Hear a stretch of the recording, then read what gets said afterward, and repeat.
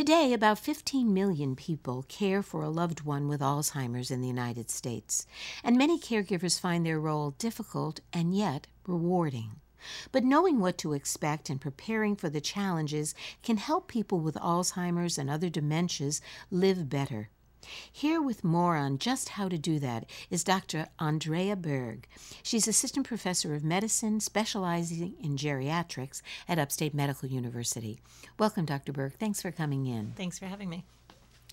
Let's begin by first trying to define for our listeners what is dementia and how does that differ, if at all, from Alzheimer's disease? So dementia is a general term. It's used for loss of cognitive functioning, things like thinking, memory, reasoning, to such an extent that it would interfere with someone's ability to perform daily activities. Alzheimer's is the most common type of dementia among older adults. And so when you say, so basically they're often used interchangeably these days, but the types of characteristics that you might have if you have Alzheimer's, do they vary very much from a dementia caused by something other than Alzheimer's? Yes, there's other types of Alzheimer's, frontotemporal disorders, dementia with Parkinson's or Lewy body. But Alzheimer's, typically the pattern, realizing that it's individualized in each individual, but typically starts, it's a slowly progressive disease, initially primarily affecting short-term memory, and later on extending into other parts of cognition like language, reasoning, judgment. We're going to talk about some of the problems that arise around this. So when we use the two, for at least for today's discussion, a lot of the characteristics that we'll be talking about would be seen really all through that world of dementia. Yes, it's a spectrum. It's a progressive disorder, and absolutely, yes. So one of the things that seems to come to mind initially is one of the greatest interruptions in the person's functioning is their ability to communicate. And as you said, it happens slowly, and you can see changes over time, and clearly it's an individual thing. But what are the kinds of things that you generally see when someone's beginning to have or has problems in communicating? What are the typical symptoms? Well, as we mentioned, that initially it's short-term memory is the area of the brain that's first affected and predominantly affected in the early stages. And so what you might see in a person or in oneself is a difficult time remembering recent events or rapidly forgetting things that are told to you. Or, for example, they might have trouble finding a word. Definitely. That could be a language part with word finding difficulties or becoming quite repetitive. Families might notice somebody is being repetitive or unable to maintain focus.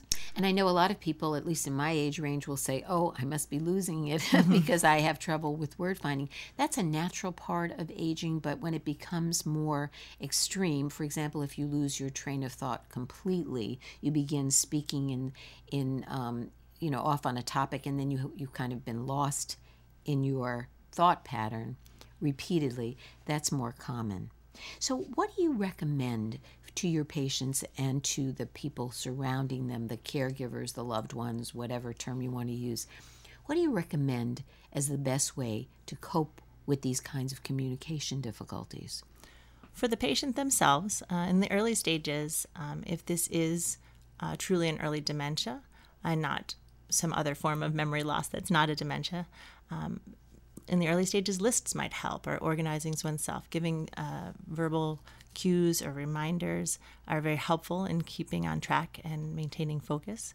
And promoting, we promote very much physical activity, cognitive engagement, social engagement, to maintain a vibrant and robust health across the spectrum. Spectrum. But one of the things that strikes me is, and I think people often do this in terms of the people surrounding people with a communication difficulty or particular subsequent to dementia, is that a person may say something, the patient may say something, or the individual may say something, and there's an attempt to correct what they've said.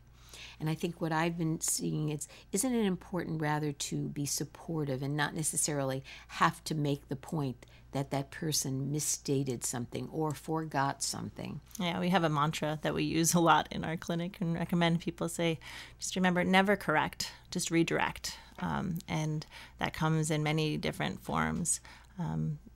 Typically, go ahead. Well, typically when you correct somebody, it sort of throws them on their heels and makes them lose their confidence a little bit more. Typically, people are already a little bit self-conscious about losing memory and are aware to some degree in the earlier stages. So redirecting into other areas, changing the topic, avoiding a conflict or a problem before you actually get into it.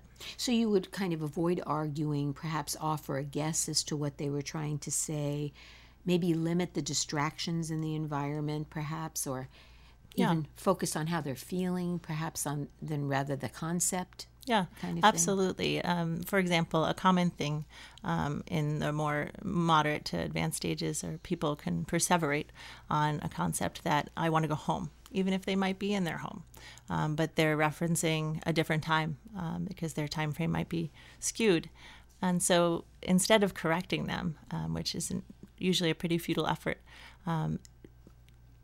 focusing in on that concept of home and engaging them on that concept of home. What does that concept mean? What is so appealing about being home? Acknowledging those feelings and validating them can kind of drive it into a different area, as opposed to a conflict of correcting them on where they actually might be located in that moment.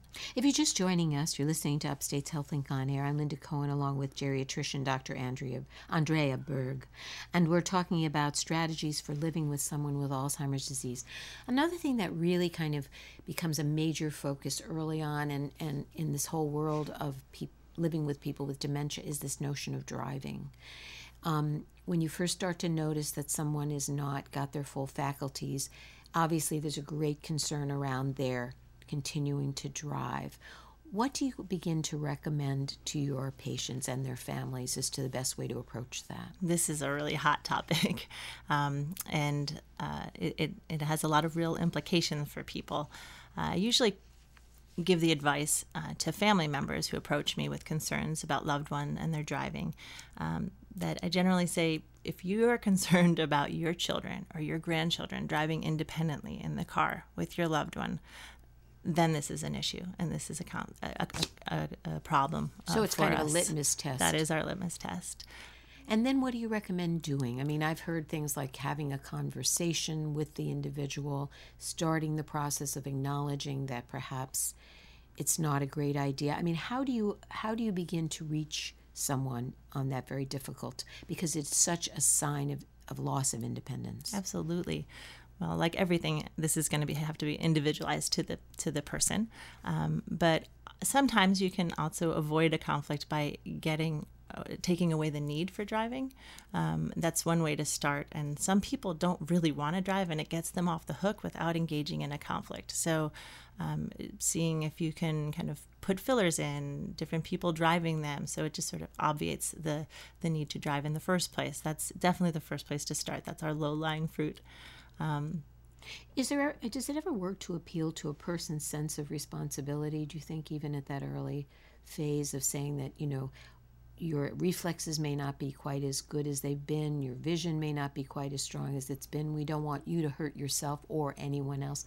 Does that tend to work as well? Sometimes it does, absolutely, because cognition is not the only part that comes into play with safe driving. There is a functional component, a dexterity, visual acuity, sensory impairments, or functional limitations. They could all impair somebody's ability. So sometimes focusing on some of those less charged things as opposed to the cognitive deficits, people are very reasonable often to a sense of community well-being and not driving. Is it helpful to get other people involved in the conversation, whether it be you as the physician involved, or another objective third party, or other family members? Does that usually help? We have a lot of discussions in the clinic about driving. We talk about things like functional assessments and cognitive implications of driving.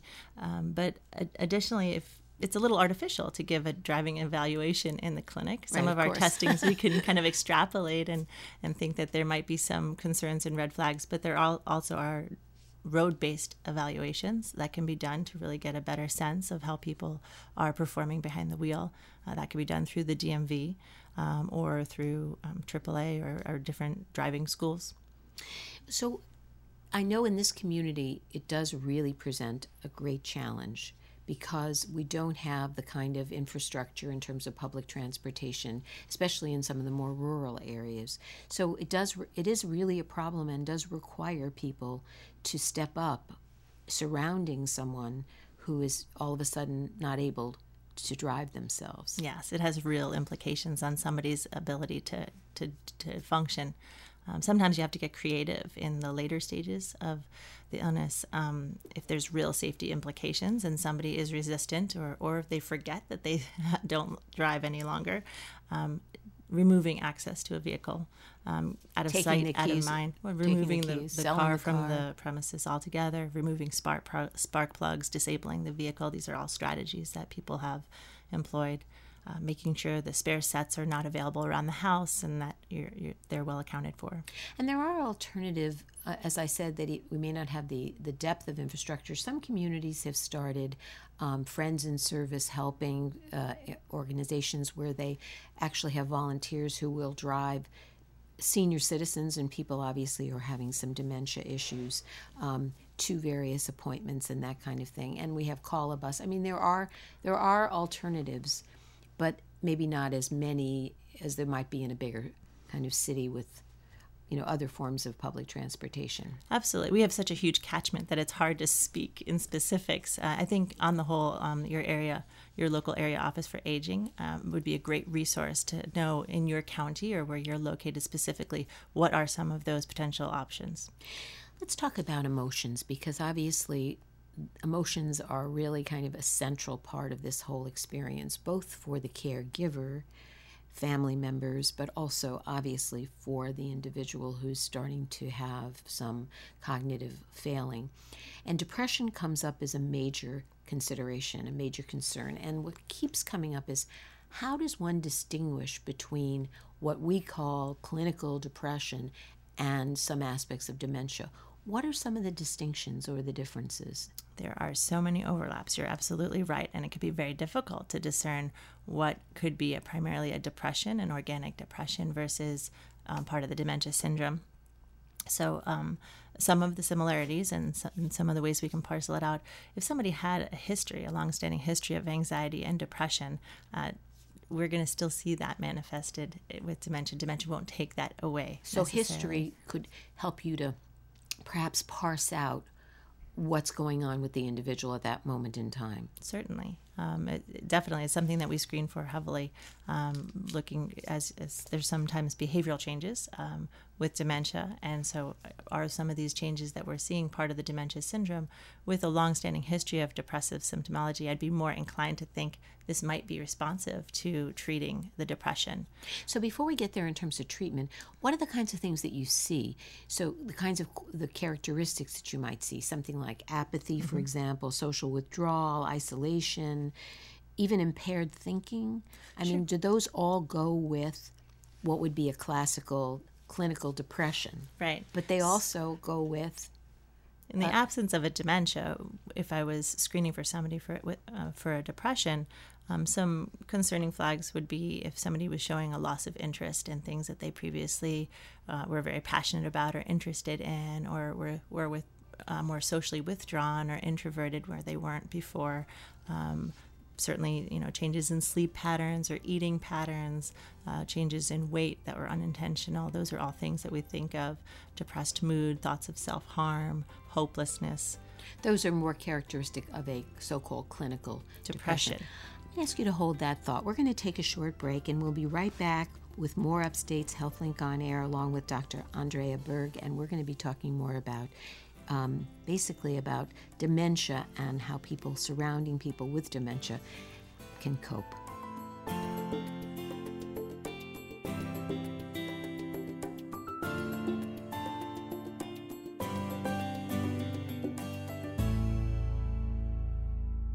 We're talking about strategies for living with someone with Alzheimer's disease.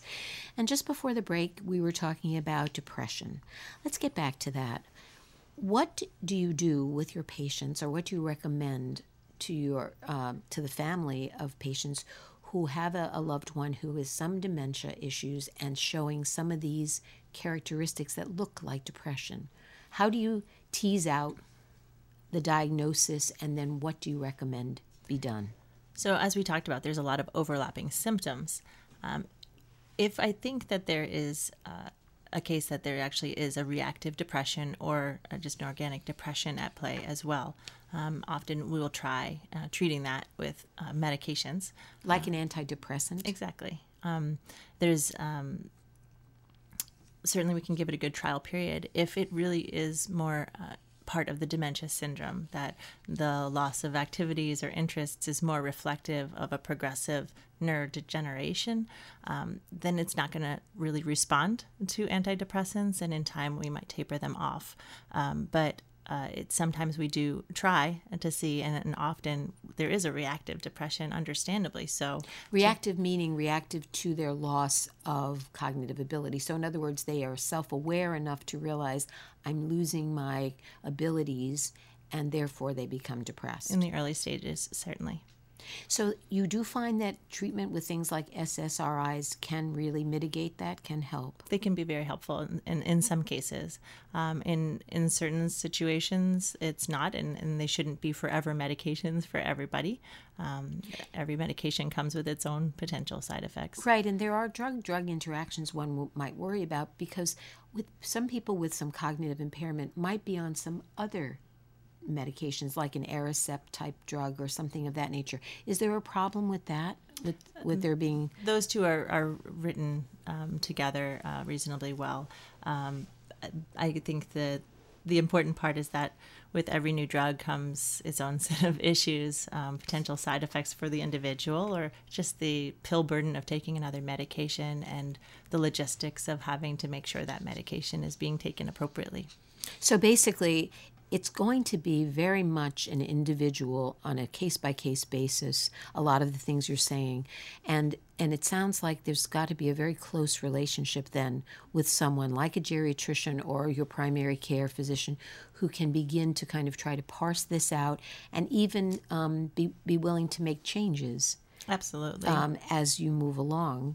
Yeah. Because it's hard to really know full well or clearly or definitively that symptoms that you're seeing are being caused by a specific thing. Yes, absolutely. It's difficult right now where we are with dementia care. Our offerings in the area of medicines is really just symptom management. Even medications like donepezil or Aricept that you referenced earlier, those are really better described as symptom management medications. They're not disease modifying, meaning that they really won't change the course of the illness itself. The progression will happen. It just sort of masks the effects for a while artificially, but it doesn't actually change the process that's going on. So it's all really symptom management, and it has to be dynamic and individualized. So it has to be willing to change and respond to kind of what you're seeing in an individual patient. Let's talk a little bit about some of the difficult behaviors that also arise, which cause a lot of difficulty for people. Things, for example, like agitation or wandering or paranoia. Yeah. Let's just start with agitation. When someone's very agitated, what's the best methodology? Again, is that something you're going to throw a pill at, or are there some non-medication type ways of coping with that? The first way is always to start with the non-medication ways. Our first line is always to try to take a step back and look at the big picture and see what might be causing some of these behavioral changes. Is it really a dementia? Is it part of the dementia, or is it a delirium, which is an acute kind of confusional state on top of the dementia in response to something that we could address, like an infection, a urinary tract infection, or an upper respiratory infection, a new medication, an over-the-counter pill that somebody has been giving them, a change in the home environment, maybe a new family member moved in or moved out. So some pattern in the environment may have changed to make someone more agitated, for example. Sure. How about things like wandering? Because I know that can really wreak havoc in the lives of of families. Not to mention pose a real risk to the person individual themselves, especially as weather, either side of the extreme of weather, and the cold or the hot. Wandering is a real concern. I usually say people, they don't wander until they do. That it's something that should be on the radar, especially for people that are functionally independent and can walk around on their own. Getting lost in your own area and your own neighborhood definitely can happen to people. So there are some very reactive things that you could put in place, sort of insurance policies. There's a safe returns program through the Alzheimer's Association. It's a bracelet with some identifying information on it that could connect you back with your loved one.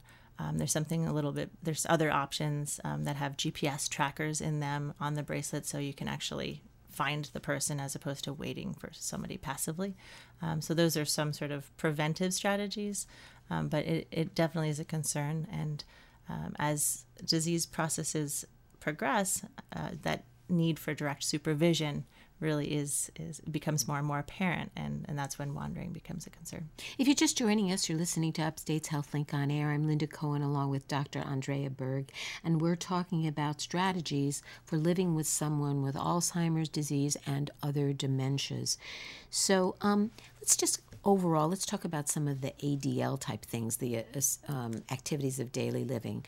People who begin to have problems with things like incontinence, for example, who might not have had that prior to that, issues surrounding bathing, that kind of thing. What are some of the general tips or pointers that are important for people to know in terms of strategies? Sure. Those are issues. The incontinence issue is a really large one on caregivers in particular, especially people that are trying to support their loved one in their home. In the late stages of a disease, people typically are non-ambulatory, meaning they don't walk, and they're incontinent of both bowel and bladder, and that could have some real repercussions on somebody's ability to provide that level of care in their home. There's no magic pill to unfortunately take that away. The result of not being able to walk or to control one's bladder or bowel is really a problem of processing the connection between the brain and the other body parts. So we don't have a way to reverse that at this time. So often it's much more support. So sometimes you need more hands on deck.